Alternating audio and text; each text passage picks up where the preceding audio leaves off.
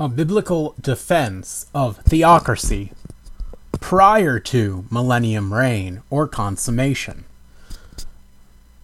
aka Christian Theocracy versus Statism.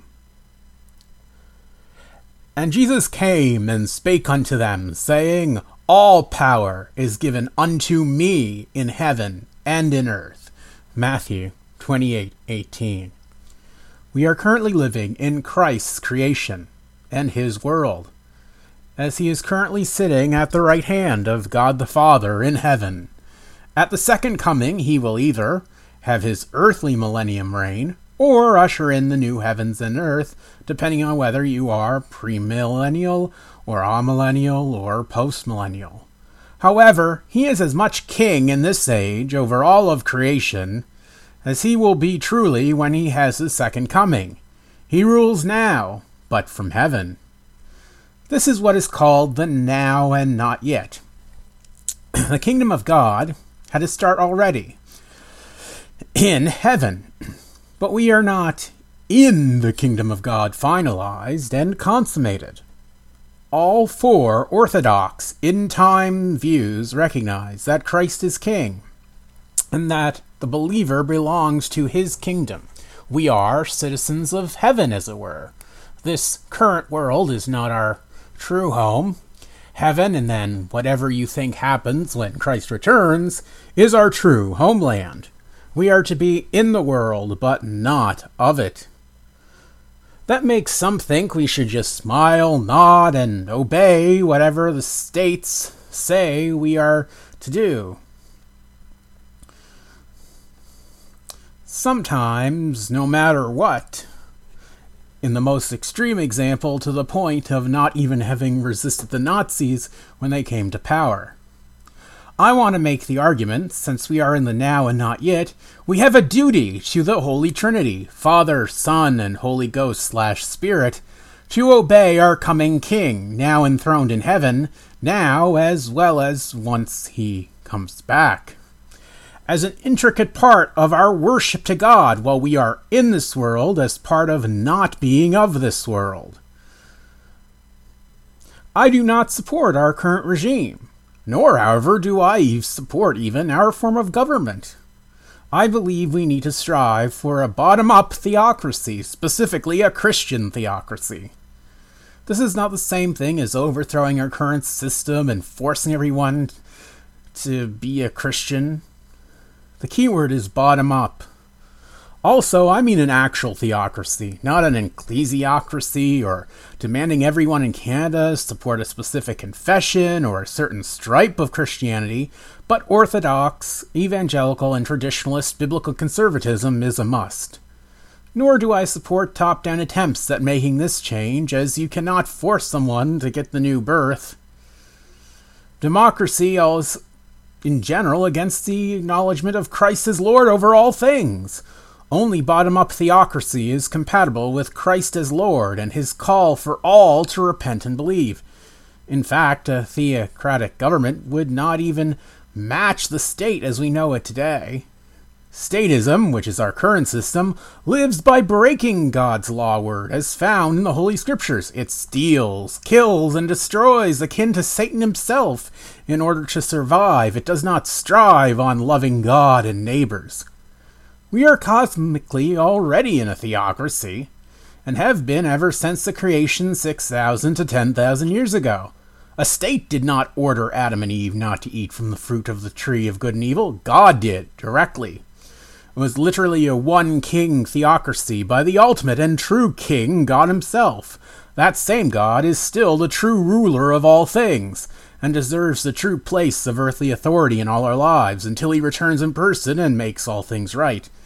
This is not a utopian dream. We will have evil with us until the blessed hope at the end of this age. I am not saying that we should even try to strive for perfection, as it is not possible.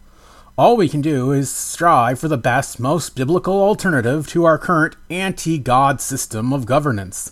Nor am I anti-government. I am against the state system. Two very different things. We have multiple governments in multiple different spheres. Family government comes first, then church government, education government, other words, education under biblical law, and finally the civil magistrates, which is not the same thing as a state. The civil magistrates are the outside third parties that come into the picture only when all other spheres are compromised and require external governance.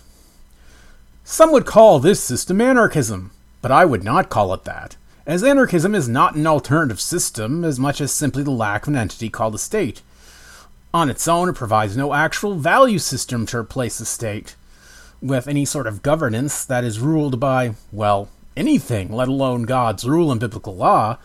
This is where God's law word or biblical commands, law, come into play. A stateless society without laws would be total chaos and descend into just another evil satanic system, minus a state. God's moral law is to govern all spheres of life.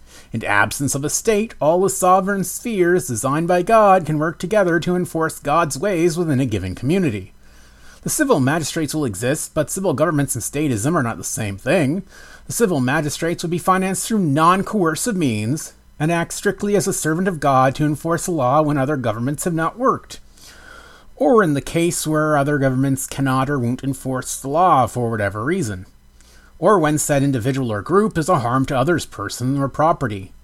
We would have government, in fact multiple governments all over the place, in their own sphere, and law-keeping in the land, but no state monopoly over the governing functions that rightfully belong to their own sphere and internal governments. But would that not be forcing our religion on everyone? No. God's moral laws are eternal, absolute, objective, outside of us, and have nothing to do with making people Christians by force. Is it creating a system of stateless morality that people are to follow? Absolutely. All laws, though, are legislating morality. If nothing was against law, it would be a statement of your moral system. People need a basic moral framework, or it will descend into chaos and degeneration. Do you want to live in a community where someone shall steal, shall kill, shall lie, aka commit fraud, shall commit adultery on you, not honor their parents, do harmful, evil, satanic rituals in public like now? If not, then you already agree with enforcing a biblical morality, as all of that is right from enforcing the Ten Commandments on a community. Theocracy will have moral laws, not ceremonial ones behind its laws. You could live there and not be Christian as long as you respect laws that come from a Christocentric worldview from the Bible, such as those mentioned above. If your community has blasphemy rules, this would also include not publicly having sort of anti-Christ or anti-God demonstrations or protesting the laws you agree to live by living in a knowingly Christocentric community. Again, this would be bottom-up and township or little area by little area, not a top-down affair. You would also have the right to exit and live it outside the theocracy if you wished. However, to be honest, I think natural law alone would say that most people would want to live with at least things like shall not murder, steal, rape, etc. being enforced, and thus would mostly support sort of minimal theocracy, with the worst, most egregious breaking of God's laws enforced, whether they believed God himself existed or not, or whether they were Christians or not. Also, a reminder that this is an unknown ideal, that this is a thought experiment, not something that I support forcing an overthrow of the current system for. It might never come to pass prior to Christ's return. However, we all should have a comprehensive idea of what we think things should be like, even if they never become that way.